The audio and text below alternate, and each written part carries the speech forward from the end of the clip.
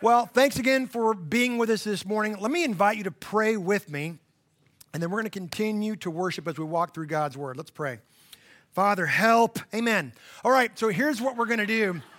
We're going to continue to walk through our sermon series in the book of 1 Corinthians. Once upon a time, there was God. And all that there was God. And there was nothing else, and it was enough.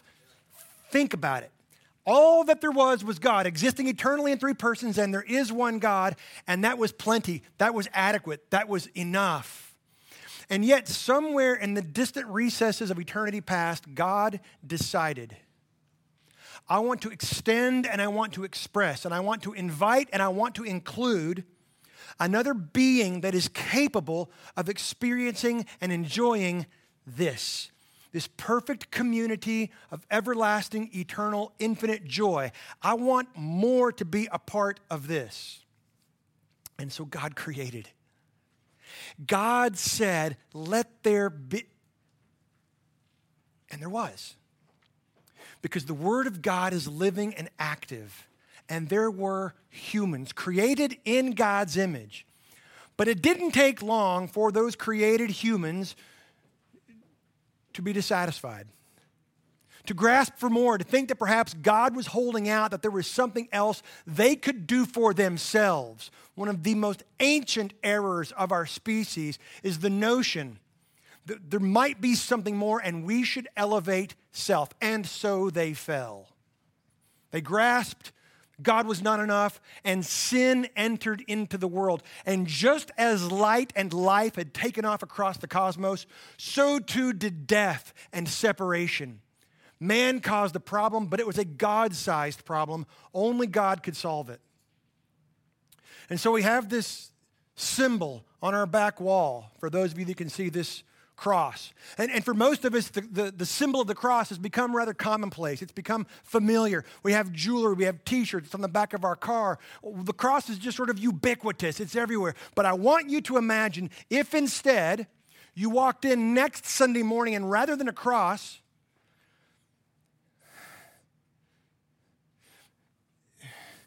there's a mushroom cloud and it says Hiroshima. You would be offended. You'd be grotesqued. You would be so angry and so appalled at my insensitivity. How dare we do this in church? That is precisely what this is. We forget.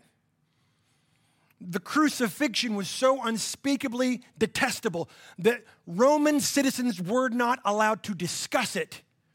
No Roman citizen could ever be crucified unless the Caesar or the emperor himself decreed it officially. And even that raised all kinds of eyebrows. It was despicable. Even the Hebrews knew, cursed is he that is hanged on a tree. That infinite, eternal creator God stepped out of that perfect community of joy and fellowship and fulfillment.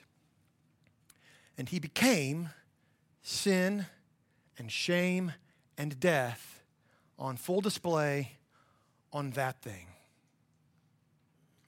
Now, if you're the kind of person that believes that there is something after this life, you need the gospel, because the gospel is the good news of what God has done in Christ to redeem us to himself and to one another. A human being's foundational, fundamental need, net of the fall in Genesis 3, is to have right standing before a holy God. And if you're the kind of person who does not believe that there's anything after this life, you need the gospel. Because I will tell you with fervor and with a heartfelt plea that there is life after death. And what's more, what's even better than that, there is life after death. And you need the gospel, the good news of what God has done in Christ to redeem us to himself and to one another. But for many of us, we've heard that term, the gospel, so many times, either in church or Bible studies or Christian songs or whatever it might be, that the gospel's lost a little bit of its punch. And so I want to give you an image. I want you to think of perhaps the end of a climactic sporting event, the Super Bowl, the Major League Championship, basketball, whatever it might be. And at the very end of the championship, when the clock goes to all knots and the sound goes off and all the confetti falls, that euphoric, ecstatic experience. as the champion looks and all the confetti falls. That is the gospel. Except that the confetti never stops falling because God's done it. Most of us don't live our lives as though the confetti of Christ is still coming. But that prepares us for our big idea for this morning in our sermon series on 1 Corinthians. We preach Christ crucified. The utter, the infinite, the eternal, the immortal stepped out of heaven and was shamed, hanged naked, beaten, scorned, and died on that. We're in 1 Corinthians chapter 1. I'm going to invite you to turn with me in your Bibles to 1 Corinthians chapter 1. We'll begin in verse 10. I will tell you, as you're sitting there contemplating where to have lunch, stop and pray for me, because this is one of those Mount Everest passages of the gospel that I am woefully inadequate to preach. There are just some passages that you just go, it's too high, it's too mighty, it's too much. So I'm going to read our entire text. We'll back it up a little bit, we'll unpack it, and we'll see if we can apply it. Beginning in 1 Corinthians chapter 1 and in verse 10. The Apostle Paul writes to these people, he says, I appeal to you, brothers, by the name of our Lord Jesus Christ, that all of you agree, and that there be no divisions among you, but that you be united in the same mind and the same judgment. For it has been reported to me by Chloe's people that there is quarreling among you, my brothers. What I mean is that each of you says, I follow Paul, or I follow Apollos, I follow Cephas, or I follow Christ. Is Christ divided? Was Paul crucified for you? Or were you baptized in the name of Paul? I thank God that I baptized none of you except Crispus and Gaius, so that none of you may say that you were baptized in my name. Oh, I did baptize also the household of Stephanus. Beyond that, I don't know whether I baptized anyone else. Thanks, Paul. No, we shared a moment there. I guess that was really... No. Verse 17, for Christ did not send me to baptize, but to preach the gospel, and not with words of eloquent wisdom, lest the cross of Christ be emptied of its power.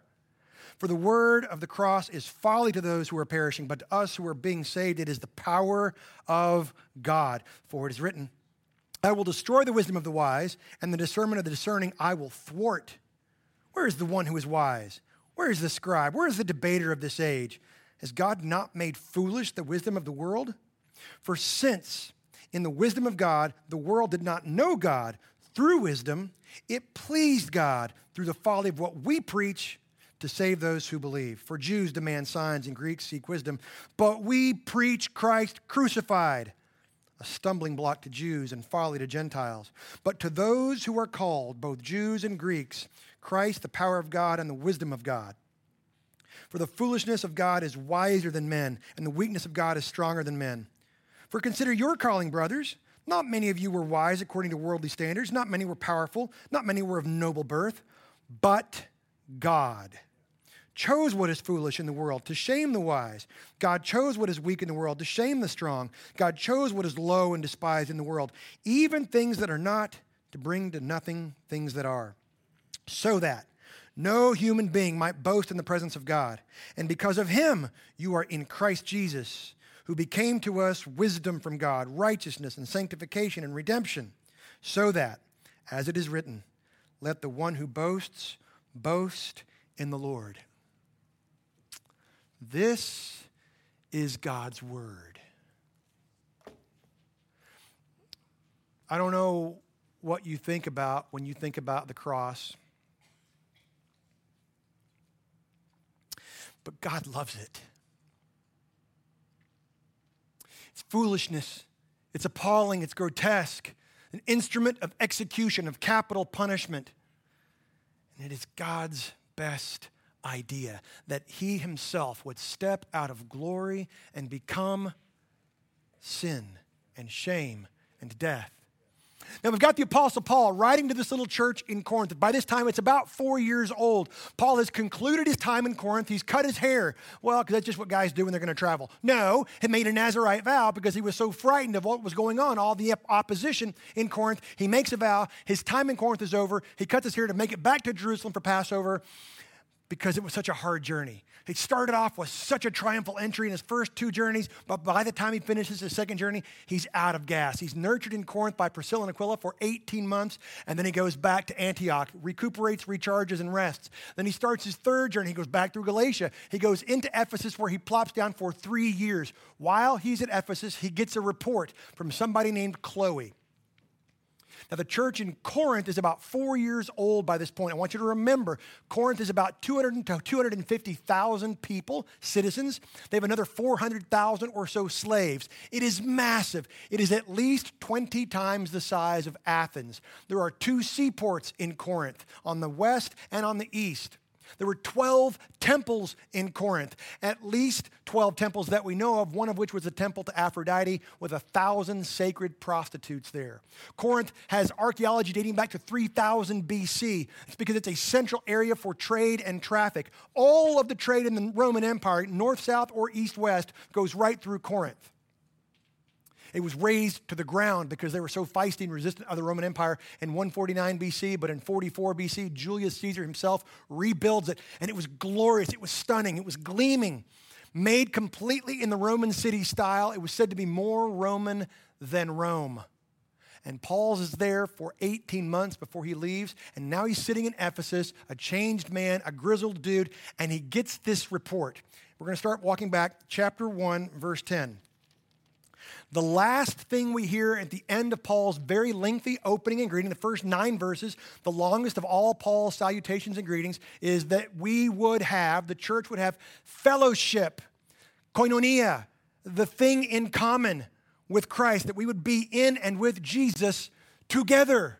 That's how he ends his greeting. Then verse 10, I appeal to you, I exhort you, I beg you, the term parakletos, I come alongside and I urge you. Paraclete is another title for the Holy Spirit, to come alongside and counsel you, to urge, to really beg you. I urge you, therefore, brothers. He's not coming at them like a top-down apostle with authority. We're siblings. We're in this together because we are to have fellowship. Now, that's going to be an important thing to remember, because one of the issues in this young church and in every church is people tend to elevate themselves. Just like Adam and Eve in the garden, just like the people of Corinth, we tend to elevate ourselves to the expense of everybody else. But we preach Christ crucified. We don't just try harder to be better. We don't just remember to be nice when it feels right. We preach Christ crucified. He says, I appeal to you, brothers, by the name of our Lord Jesus Christ. I want to remind you, this is verse 10. This is the 10th time he's mentioned the name of the Lord Jesus Christ. Do you think there's some fervor and some energy here and some zeal? I pray, I urge, I beseech you, in the name of the Lord Jesus Christ, as strongly as he can word this, that all of you, the ESV says, agree. Okay, fine. That's a bit of an interpretation, not a translation. He says, I urge you, I come alongside and I counsel you, I implore you, I exhort you that you would all say the same thing. It's where we get our word for confession. We say the same thing as God about our sin, that it is faithless, that it is selfish. And so he says, I want you to all say the same thing. I want you to all be equally yoked. This is why we do church the way we do at Bethel Downtown, by the way. Yes, I know that it can be repetitive and sometimes perhaps even mechanical. I can't control that. But what I do want is for a group of people, a congregation, to say the same thing. And so I confess together with you, and I hear you confess that we all fall short of the glory of God, and then we hear the assurance of the gospel together. And then we take communion. We feast on the finished work of the perfect life of Christ, and we drink the finished work of his death on the cross in my place. And then we sing all glory to God. We say the same thing, not so that we can become mindless religious robots, but because Paul exhorts in the name of the Lord Jesus Christ that we would say the same thing. It's good for us, so that we would have fellowship and so that none of us would respond to the temptation to elevate self. We preach Christ crucified.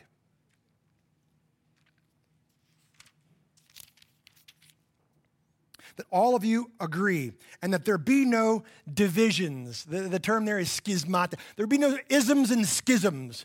The stuff that splinter off, the factions, the fractures, all of the splintering.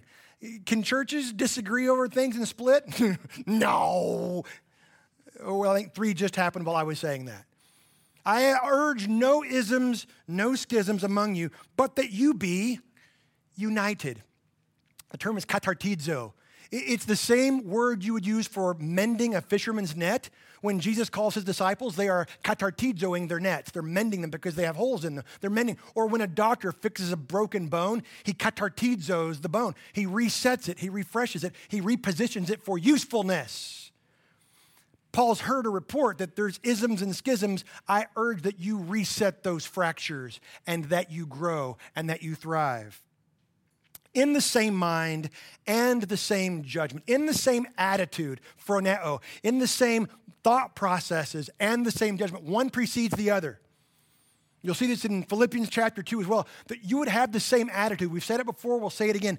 The stuff that whirs between your ears, the stuff that meanders and moseys between your shoulder blades matters to God. There is no victimless crime. Your thoughts and your feelings have spiritual mass. And we have the opportunity to share those things with one another, and we have the same attitude so that we make the same judgments together. I want you to have the same attitude, and when there's not, mend those broken things, and then I want you to make the same discerning judgments together because you are the bride and the body of Christ. You are the messianic people, the covenant community. You see how much is at stake here? Because Paul says, I know the tendency is to elevate self, but we preach Christ crucified. Verse 11. For it has been reported to me by Chloe's people, and there you have it, the very first tattletale in all of Scripture. There she is. Chloe, her name means tattletale. She says, nanny, nanny, boo-boo. No, that's not really what she says. We don't know who Chloe is, but she's immortalized as the person who gives Paul this report.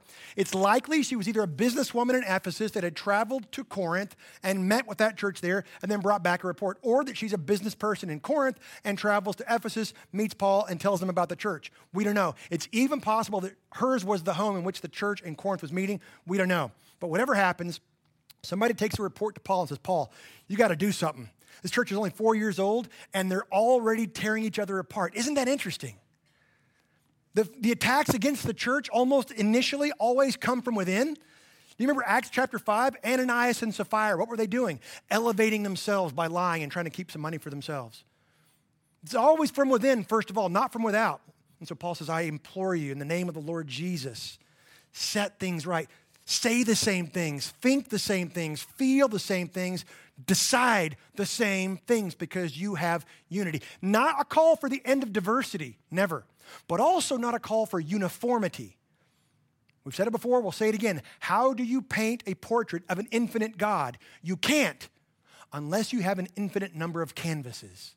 And this is what the church gets to do. It gets to demonstrate who our God is and what he is like. It's been reported by Chloe's people that there are quarreling among you, my brothers. You're starting to backbite and have fights. Remember the book of Philippians? The entire 4-chapter book of Philippians, yes, it's a thank you note. Yes, it's about rejoicing, but really? It's about 2 women that are fighting with one another. You got to go all the way through Philippians and fighting. Like he says, I urge Euodia and I urge Syntyche. Shut your pie hole. That's the New Eric translation. Stop arguing about whose tater tot casserole was the driest. Get over it. It's in Scripture. They're fighting. He says, I urge you to agree in the Lord. Same idea. There are people that are quarreling, he says. What I mean is that each one of you says, I follow Paul, or I follow Apollos, or I follow Cephas, or I follow Christ. What is Paul saying? He's like, you're letting the culture come into the church. See, in those days, pupils and disciples were identified by their master or their mentor. Oh, I am of Euripides. Oh, I am of Heraclitus. Oh, I am of Socrates. I am of Plato. I am of Aristotle. And the students would go out into the streets in the city, and they would argue with one another about what their masters had said. It's awesome, except when the church starts doing that. So you had somebody go, well, I am of Paul, because, Paul started the church, and Paul baptized me because he was like the founder. It's kind of like saying, oh, I was married by Billy Graham, but baptized by Mike Hall. I mean, you're up. someone, and so there's, I like Paul because he's the founder and he was an apostle and he was really something. Oh, but some of them liked Apollos. Apollos was a Jew from Alexandria, Egypt, and he was a trained orator. He was a fantastic presenter, a great gifted communicator, and he could really hold your attention. And someone said, I don't like Paul because Paul can get a little bit cranky and fussy, but this Apollos guy, man, he uses alliteration and he rhymes, and sometimes he even raps. I mean, I like that guy. And some of them said, no, I like Cephas. Well, that means Peter. We have no record that Peter ever went to Corinth. He might have. In chapter 9, verse 5, we're told that Peter perhaps goes through Corinth with his wife, as though that's an awesome vacation destination, Pete. I don't know. Apparently, he goes through there. And so some of them are saying, I like Peter. Why? Because apparently Peter was a little bit more emphasizing the Jewishness of the new church. And so there were those who were aligning themselves with different leaders of the apostolic age and then arguing with one another in the church and outside of the church. Now, the reality is, we find out in chapter 4, there was actually probably other faction leaders that were also having influence. Paul doesn't want to name them and make things even worse, so he just associates the names of the apostles to make a big deal about it. But you're identifying with the wrong thing. You're going on an adventure and missing the point. And so he makes his point here in verse 13. Oh, and someone else says, I follow Christ. Other says, I follow Paul, I follow Apollos, I follow Cephas, I follow Christ. And so right there, you got it, right there. The very first Jesus juke of all time. Like, I don't know, but I just me and Jesus. He just me and Jesus. Well, it sounds good and it sounds nice and super spiritual, except that they're also arguing and fighting with everybody else. So it's actually not working out so well. So you don't just need Jesus. Paul tells us in Ephesians, the letter to the church universal, that the church is built on the teaching of the apostles and the prophets. You don't get to just say just Jesus. It is Jesus' people. It is Jesus' word. It is the Spirit as well. So these people were trying to be super spiritual. It wasn't working. And so he says, verse 13, is Christ divided? Of course not. It's a little bit of a play on words. Have you cut Jesus up and put little pieces of him all over your church? No, of course you haven't. But that's functionally what you're doing when you argue with one another. Was Paul crucified for you? No, of course not. Or were you baptized in the name of Paul? No, of course not. And he says, I thank God that I baptized none of you except Crispus and Gaius. Whew, thanks be to God I didn't baptize you. Ugh. Well, why is he saying that? Because he knew that people would tend to errantly associate and affiliate with the wrong things. I did baptize also the household of Stephanas. Beyond that, I don't know whether I baptized anybody else. He probably did. He's saying, I don't want to call attention to that because that's not the point. But I love that this is why we do baptism the way we do here at Bethel. We have an old adage in church. It's not original, but I like it. You catch them, you clean them. If you lead someone to the Lord in your family, in your job, in your community, in your extended sphere of influence, I want you to baptize them. We'll have people ask, can I baptize my daughter? Absolutely. Can I baptize my neighbor? Absolutely. Hey, can my life group leader baptize me and then I can baptize my daughter? Absolutely. Every now and then, I get to do it as well. And I love it. But I don't want anybody thinking, well, yeah, I'm actually kind of like that varsity level because the pastor baptized. It's the same level of moisturization, I promise you. It is the symbol of just like the Jews came through the Red Sea out of Egypt into the promised land, it is through death into life. It is the symbol. Let's not confuse the symbol for the substance. Verse 17, for Christ did not send me to baptize, but to preach the gospel. Well, he's not against baptism. He's just saying that's not my job.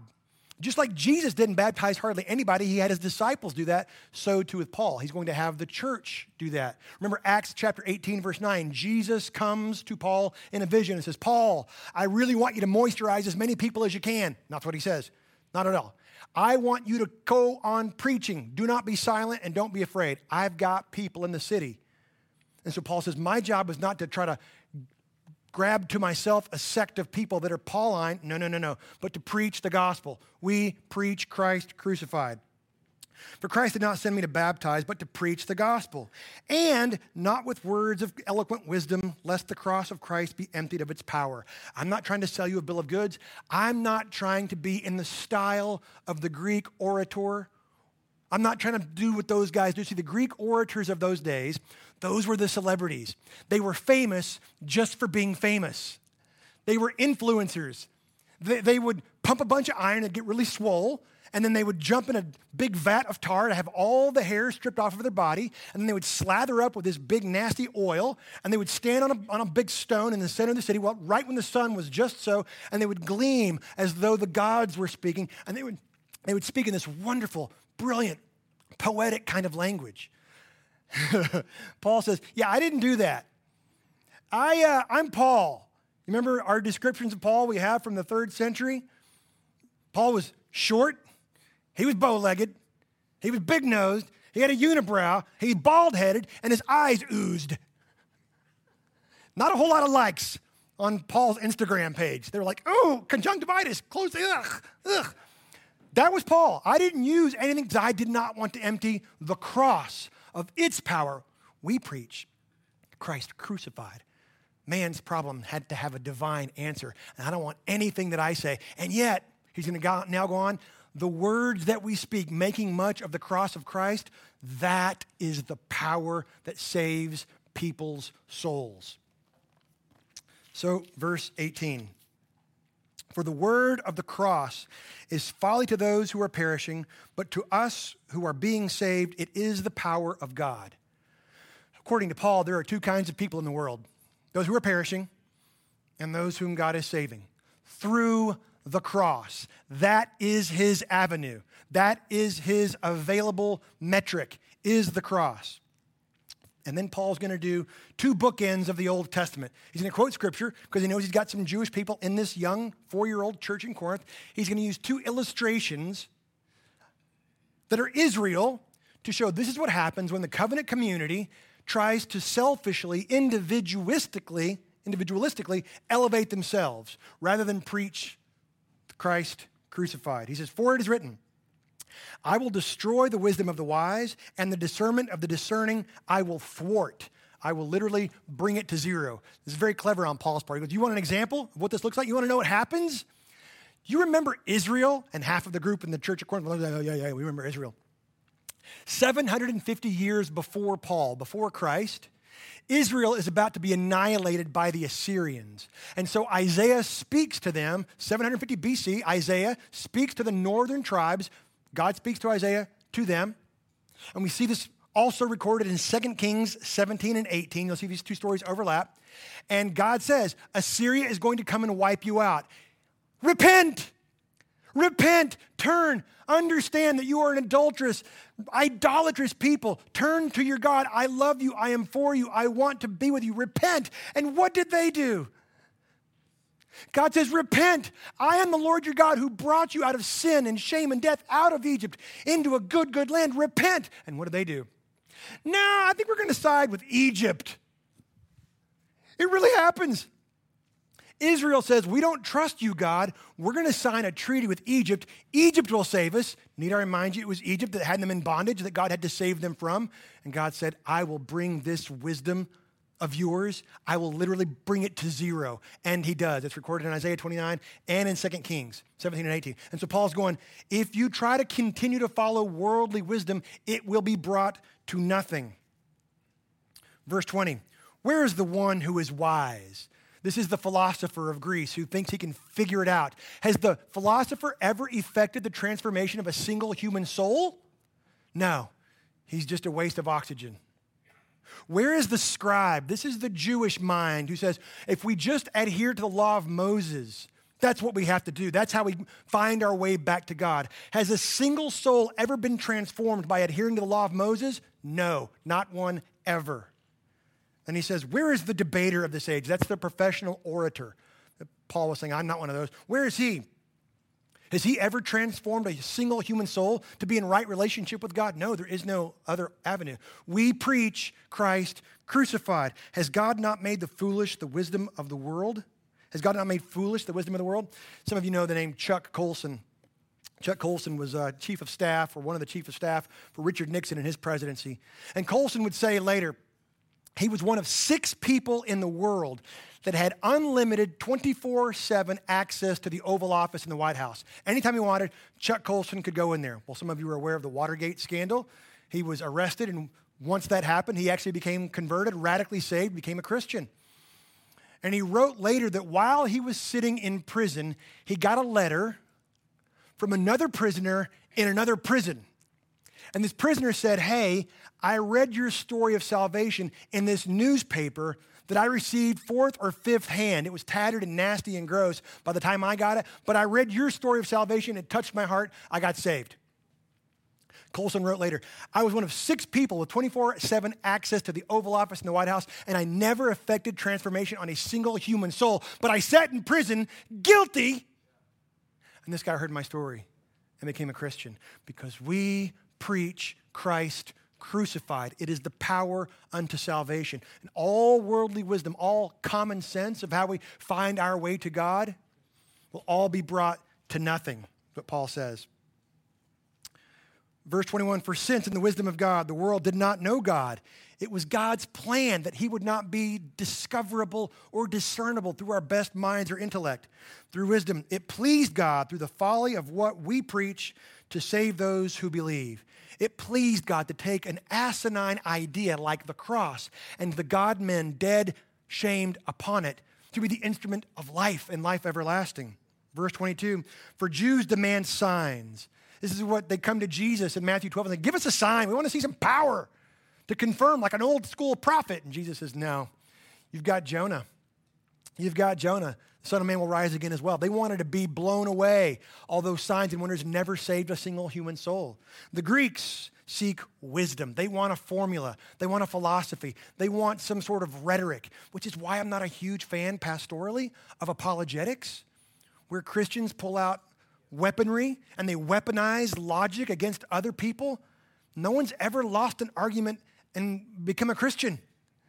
This just doesn't work that way. Now, there's a place for apologetics in defense of sound doctrine and articulating our faith. I get that. But when it's weaponized, that's what the Greeks wanted to do, to defend and affirm themselves, to make themselves feel better because of their own doubts. Paul says no. Verse 23, but we preach Christ crucified. A stumbling block for the Jews. They couldn't believe that someone would claim that Messiah could die. And all the passages in the Old Testament, like in Isaiah, that talk about the suffering servant, the Jewish mind says either those are misunderstood or they're just ignored outright. And it is folly to the Gentiles. You're telling me that you have a God that dies? That's absolutely insane. Someone else takes your place and pays for your sin? That's ludicrous. It's idiotic. I will not hear it. But he says, verse 24, to those who are called, both Jews and Greeks, Christ, the power of God and the wisdom of God. I love that. Oh, you want power? Oh, you want wisdom? It's Jesus. It's him. It's a person. It's not a sign. It's not a wonder. It's not a formula. It's not a philosophy. It's a person. And he smells terrific and he's good and he makes really good breakfast and he's awesome and he loves me and I love him and he's for me. He is the wisdom and the power of God. For the foolishness of God is wiser than men, and the weakness of God is stronger than men. God doesn't have weakness or foolishness, but the cross is stronger than the very best men can produce. And then verse 26. You got to go with me on this. It's actually kind of comedic. It's a little bit funny here. Paul's sitting in Ephesus, and then he's going to sort of jab these people, all right? He says in verse 26, for consider your calling, brothers. Not many of you were according to worldly standards, or wise according to worldly standards. Not many of you were powerful. Not many of you were of noble birth. Look at you guys. There's 4 teeth among you. You want to see how God works? Look at you. You ain't the cream of the crop. You're not the Phi Beta Kappas. But God loves you, and he shamed the rest by using you. Sometimes that's what our churches are. God chose 3 things here. This may make some of you uncomfortable. If you don't like the word chose, fine. We'll say decreed. He's chosen. Watch this, verse 27. But God, 2 of the favorite words in all the New Testament and all the Bible. But God chose what is foolish, and he means the people of Corinth, and he means the people of Bethel downtown in Tyler, Texas. He chose what is foolish in the world to shame the wise. There may be other people out there who are way more clever, way more creative, way more gifted, but God has chosen to shame them with the likes of us. We preach Christ crucified. God chose what is weak in the world to shame the strong. There may be people who can run farther, jump fast, jump higher, run longer, all the things, do it better. But he's chosen people like me to show that God is the kind of God that loves people like me. And that's very good news. That's the gospel. God chose what is low and despised in the world, even things that are not, to bring to nothing that are. God's way is the only way. We preach Christ crucified so that, here's the payoff, no human might boast in the presence of God. Because here's the deal. All of us have a tendency to, in our subconscious, or perhaps right out there in the open, believe that God's kind of lucky to have me on his team. I mean, come on. Really? God, I mean, he could have, but I mean, whew, it's okay, God. You're welcome. You got me. That's what Israel was beginning to do back in the Old Testament. Oh, we are the finest, we're the fairest, and God is lucky to have us. And God responds to them and says, wait, you? No, I actually chose you because you were not a thing. I went and found a pagan moon worshiper with a barren wife, and I created a new nation out of nothing, and I made you my own. And you, church, you think you're the... No. I chose you to demonstrate the power of the cross. And we preach Christ, the Creator God, crucified. Because of him, verse 30, you who are in Christ Jesus, this Jesus became to us four things. Super quickly here. He became to us wisdom. What is it that you want, Greek? Wisdom? Done. The confetti falls. God's done it, and he's done it infinitely and abundantly. This person became to us wisdom from God. What is wisdom? Proper perspective, seeing the world through God's eyes, thinking God's thoughts after him, feeling God's feelings after him, knowing what he knows so that we will want what he wants. Oh, it's Jesus. And we draw nearer and nearer to him, and we know and feel and want what God knows and feels and wants. He became to us wisdom from God. Righteousness. That is our justification. That is our conversion. We were found guilty as sin, and yet he declared us righteous. That's our justification that happened in the past. And our sanctification, that's in the present. That's our progression as we are ever increasingly being conformed to the image of the Son of God. So we are in Christ. And redemption. Now, I know there's a sense in which that means rescued from the slave market of sin and death, but it also has in view our glorification, ultimately transferred to the kingdom of light and our Lord Savior, Jesus Christ. So this Jesus, this person, he is our wisdom. He is our righteousness, our sanctification. He is our redemption. He is our all in all. So that, verse 31, when the church begins to lose its way and self-elevate, as it is written, let the one who boasts boast only in the Lord. And there's his second Old Testament scripture reference. First, he'd mentioned Isaiah 29 and the northern kingdom of Israel. Now he closes with a reference to the southern kingdom of Judah. They were about to be overrun by the nation of Babylon. And they said, back to God, always a good idea. No. We're good. We've got a strong economy and we're highly educated. To which Jeremiah said, oh, no. Let me remind you, it is God who has raised up the Babylonians because of your apathy, your anger, your arrogance, and your adulterous idolatry. It is God that is doing this. Nobody gets to boast in their salvation because it's God's doing. Praise God. We preach Christ crucified. So let me very quickly give three principles in conclusion that will help us hopefully make this portable. Number one goes like this. Truth is revealed, not discovered. Now, I know that sounds super nerdy and you couldn't possibly care less. Let me explain. This matters. Sociologically and culturally, this is huge and it's right out of this text. Truth is revealed. It is not discovered. It's important because we live in the 21st century in a culture that demands our allegiance to an idea that truth is discoverable if we just try hard enough. We can figure out all the answers. I have a buddy that says, we now live in an age of no unanswered questions. Ask Rabbi Google, he knows everything. Not true. There is still so much that we do not know, that we cannot know. The truth that matters is revealed to us. We don't discover it. This was the basis of the Renaissance and the Enlightenment. We can do this together. Yes, we can. No. The subtle undercurrent of that line of thinking is that we collectively can be God. We have no need of a sovereign being to love and lead and guide and guard us. It's very dangerous and it can even affect the community of faith. No, we cannot figure out how to save ourselves. Neither could the people in Corinth, neither can we here and now. The only inerrant, inspired, and infallible source of truth is the Word of God, and He's given us His Son, His Spirit, and His people to guide us as we grow into His truth.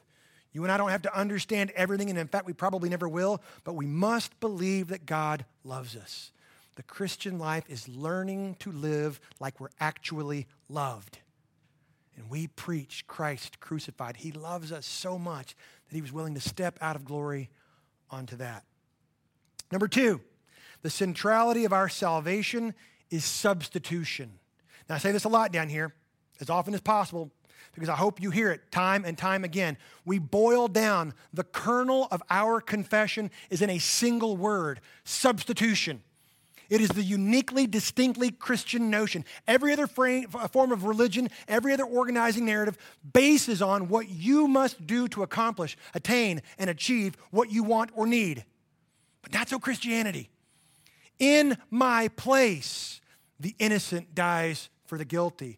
On my behalf, the innocent dies for the guilty. In a word, substitution. He takes my sin, He gives me His righteousness, His wisdom, His sanctification, the redemption. The confetti falls over and over and over again. He died for us. This is the gospel. And so we preach Christ crucified. Thirdly, our liturgy is love. I want you to see the report Paul got back when he's sitting in Ephesus and begins to hear that this church is fighting with one another, and they're chirping about this issue and they're chirping about that issue, and they're beginning to tear one another apart, and it rips Paul's heart out. Instead, he effectively says, let our liturgy be love. One of the things we like to say at Bethel is our vision, our liturgy, is what we're doing no matter what we're doing. It's always what we're doing.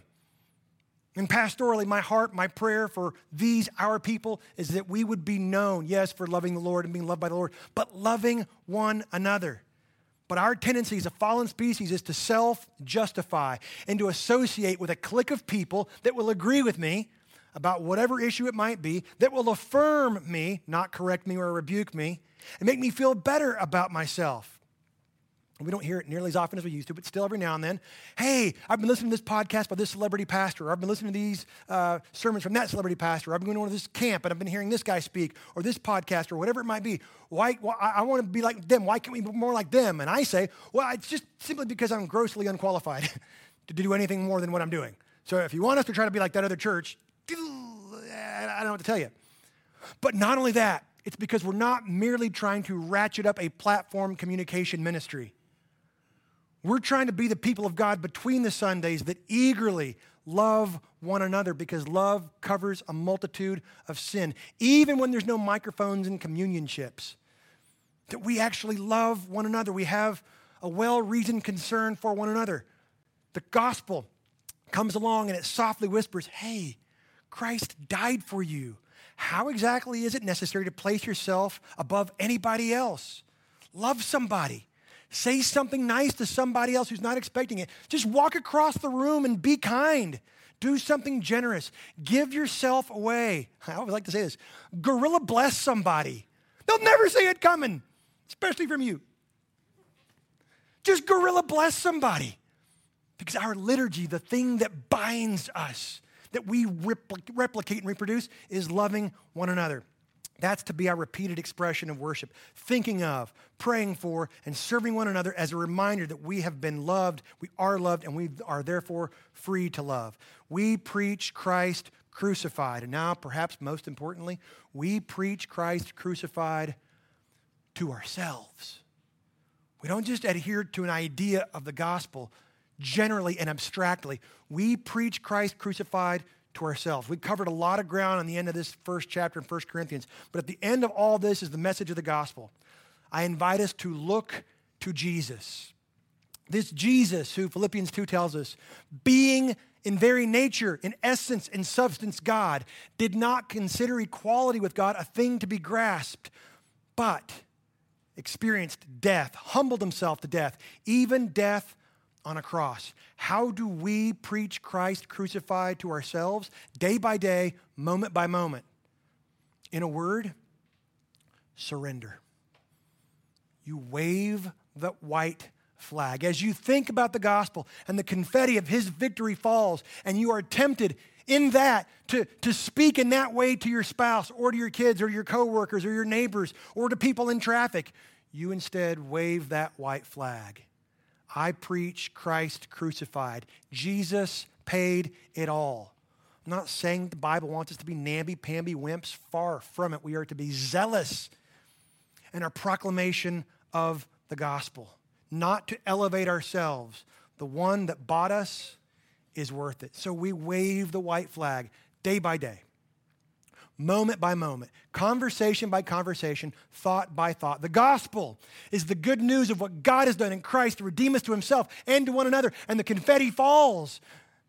My response is to surrender to that reality. We preach Christ crucified. Let me pray for us.